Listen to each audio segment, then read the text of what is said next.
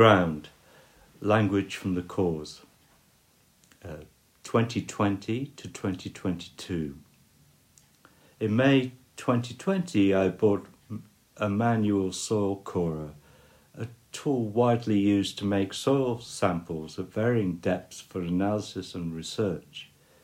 I am absorbed by the thought that under our feet is a material of such extraordinary complexity. We have yet to understand the languages of the soil. Many of the new works began with core samples that I collected from the garden. In all, I collected over 500 and found I could take samples up to a depth of 150 centimetres. It took around 4 weeks for each core to dry completely. As they dried, the cores became material to study, and the work evolved from this close observation. I wanted to draw out their language by investigating the material to find ways to construct forms. It was a relationship between me and the soil from my garden, a collaboration of languages. The cores have a beauty, each one slightly different in structure and composition. They are like maps of a slow evolution over time.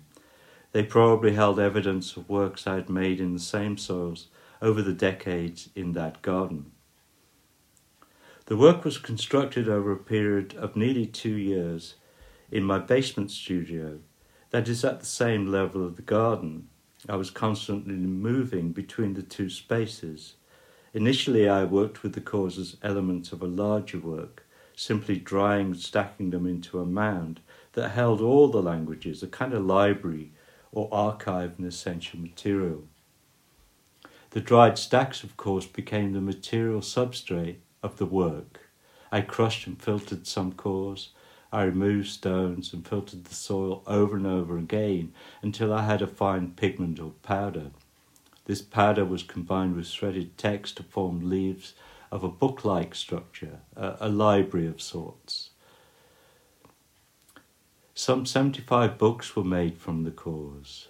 As each book was constructed, I took on any surplus material and squeezed it between cupped hands, a kind of ritual that denoted a charting of each element, forming a flow of spheres.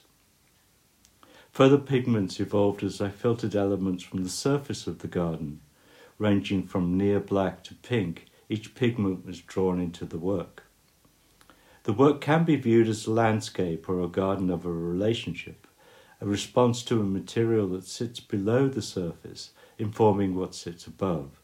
The work is a sculptural text that reflects and connects the space between the garden and the studio, a space of collaborative translations, each pile, stack and sphere holding meanings of an intuitive process which can become a language.